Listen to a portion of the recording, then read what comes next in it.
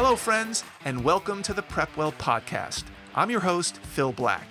And if you have an 8th, 9th, or 10th grader with big aspirations, like the Ivy League, or military service academies like West Point, ROTC, or athletic scholarships, boom, you've come to the right place. My specialty, my superpower, if you will, is preparing families for these competitive programs. I'll teach you what your child should do, when they should do it, and how you can help. So stick around and prepare to out-prepare. Hello, friends, and welcome back to the PrepWell podcast. In today's episode, I want to continue the theme we talked about last week with respect to playing sports in college. Last week, we talked about metrics. Who needs them? How important are they? What to do if you don't have them? Metrics meaning the measurable or God-given attributes of a particular athlete. Their size and weight and handedness and 40-yard dash time, vertical jump. And that episode had a lot of positive feedback, and I received a lot of follow-up emails and questions. So I wanted to continue down this path one more week. And if you can believe it, I'm finding that parents and students are getting even more focused on sports and metrics and recruiting than ever before. The intensity around this topic has actually increased, and I have a pretty good idea why. With all of the changes in college admissions, there are simply fewer and fewer ways for students to differentiate themselves. And every week it seems to get worse. GPA is no longer a thing. It's no longer the signal that it once was, and I think we all know why that's the case. SAT and ACT scores are now either optional or not allowed to be submitted or even looked at. Big state college systems, like the UC system, what we call University of California system, they don't ask for letters of recommendation. The SAT subject tests have been eliminated.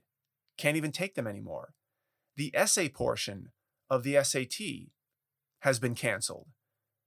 So, what else could admissions officers use to make decisions?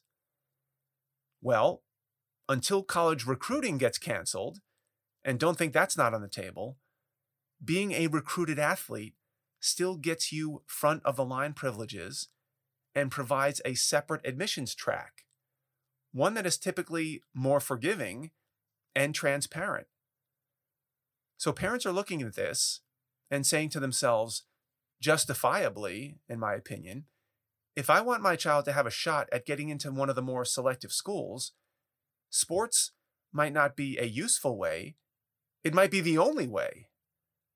My child may have no chance otherwise. And sadly, you might be right. And that's why this week I wanted to share another piece of insight that might help you and your child on your path to becoming a recruited athlete. And that is the importance of your coach.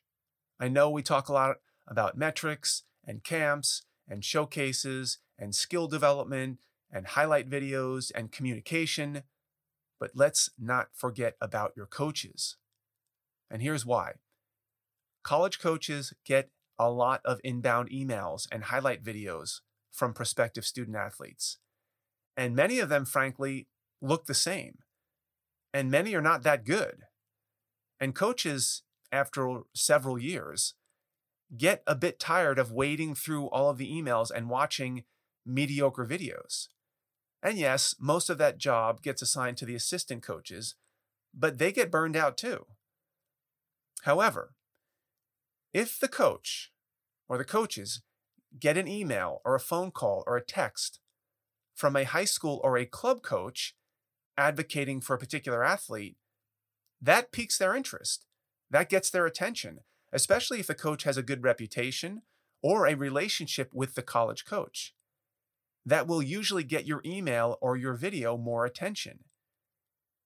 If a high school coach thinks enough about you as an athlete and a person to reach out to specific college coaches, that's a very good sign.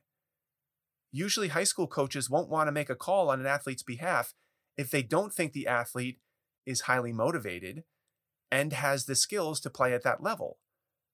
So it's a filtering device for college coaches. So what does this mean for you? Well, it means that your relationship with your high school coaches is extremely important because they may be the ones who get the recruiting ball rolling for you with some well-placed calls with college coaches. What coaches are we talking about? Normally, and it varies with different sports, as an athlete, you will have a relationship with your high school coach and your club coach for the sports where club teams are the norm. Is one coach more important than the other? I think it depends on the sport and the relationships that each coach has. But I will say this, don't fall asleep on your high school coach. I know athletes can get really tied to their club coach or their travel team coach because they're the ones who take them to the fancy tournaments and get them the dope uniforms and the custom bags. But the high school coach has a wealth of knowledge and experience and perspective as well. And even if you spend more time with your club coach, your high school coach may know you better. Oftentimes, a high school coach also teaches in your high school, so they'll know a lot about you outside of sports as well. What type of student you are. Are you a troublemaker? Do you do well academically? How do other teachers perceive you? Are you involved in student government? Are you a leader? What's your character and reputation like? This is very important information for a college coach. Yes, a club coach sees you on the court or the field or in the pool quite a bit, but their exposure to other parts of your life can be limited. When a college coach begins their due diligence on a player, their first call is often to the high school coach because they know that those coaches get a more comprehensive, a 360-degree perspective on the athlete, especially when it comes to academics. The club coach might have no idea what your academics are like. A high school coach who's been at their job for a while, sometimes decades, can provide a strong comparative assessment of you as an athlete because they can compare you to past athletes. High school coaches can provide a wealth of information from a lot of different viewpoints. But don't get me wrong, a club coach is a critical person as well. The club coach sees you in a different light.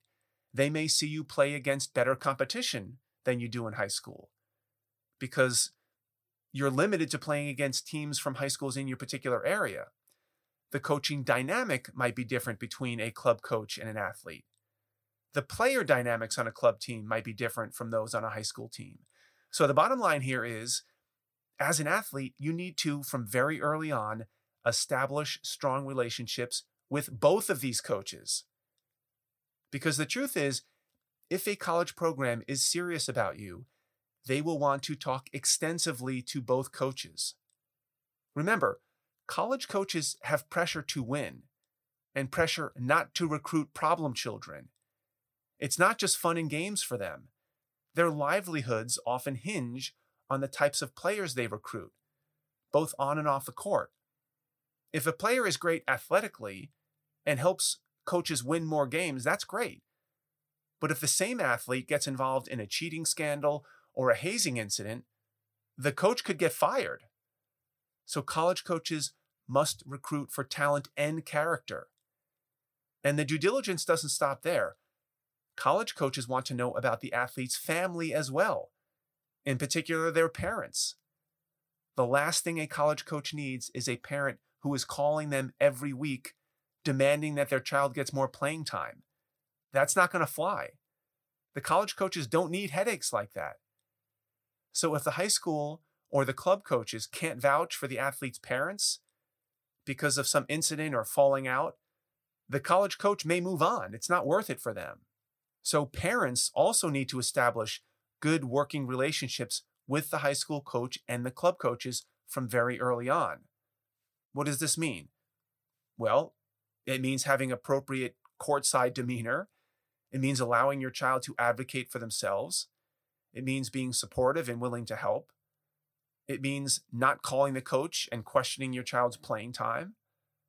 I know high school sports can get intense and there can be a lot of pressure, but you can't, as a parent, let it get to you. You have to be a good role model for your child. And lastly, the athlete should communicate clearly and often with both coaches, both club and high school coaches.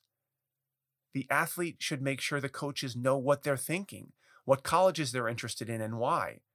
What's their priority order at the time?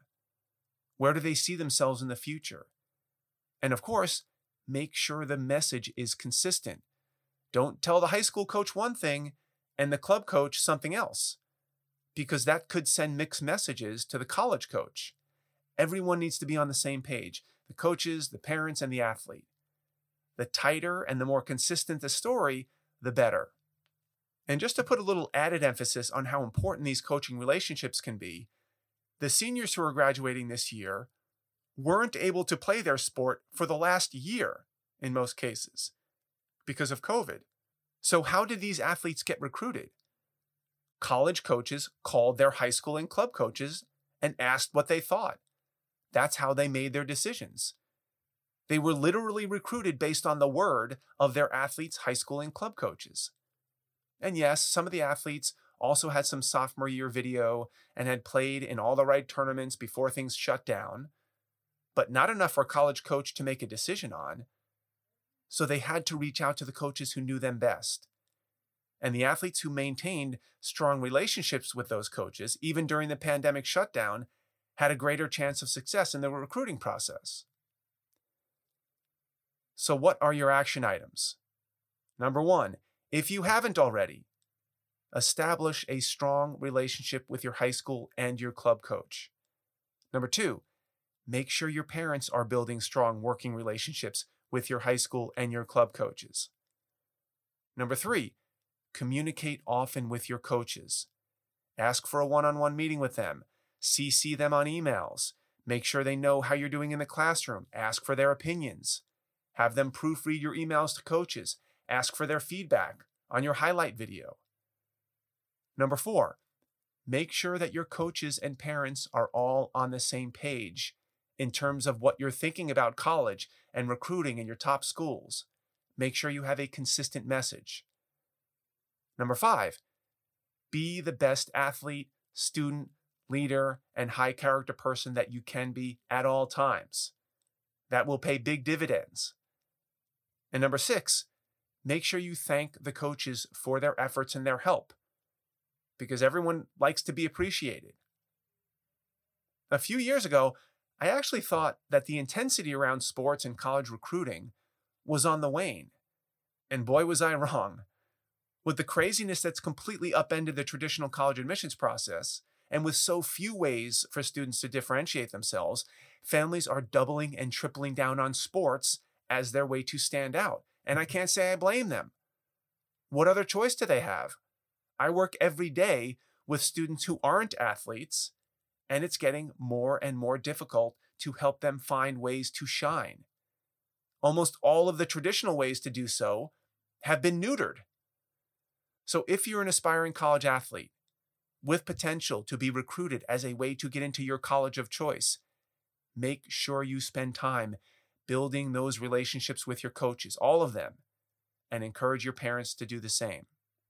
This message is especially important if you're a rising 7th grader, 8th grader, 9th grader, 10th grader, because by the time you get to be a senior in high school, college sports may actually be the very last way to differentiate yourself among the tens of thousands of other high school students applying to the same colleges. So I wish you luck. That's all I've got for you today, folks. Thank you for tuning in. Thank you for the continued support. If you know a parent with an 8th grader, 9th grader, 10th grader, 11th grader in high school that might find this or other episodes helpful, please share this podcast with them. You can do that by finding that small box with the tiny arrow pointing up. That's the share button. Click that button, text your friends the link to this episode, put a little note in there from you recommending that they give it a listen. If you have questions, comments, an idea for an upcoming episode, please don't hesitate. Reach out to me by email, DM me on Instagram, check out our blog, Facebook, connect with me on LinkedIn. I would love to hear from you. And until next week, goodbye, good luck, and never stop preparing.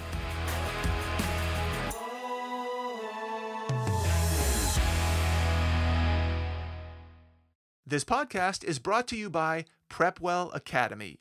Prepwell Academy is my one-of-a-kind online mentoring program that delivers to your 9th or 10th grader a short, highly relevant video from me every week, every Sunday, in fact, where I give them a heads up about what they should be thinking about to stay ahead of the game. To get these valuable lessons into your child's hands, please head over to prepwellacademy.com and enroll your child today.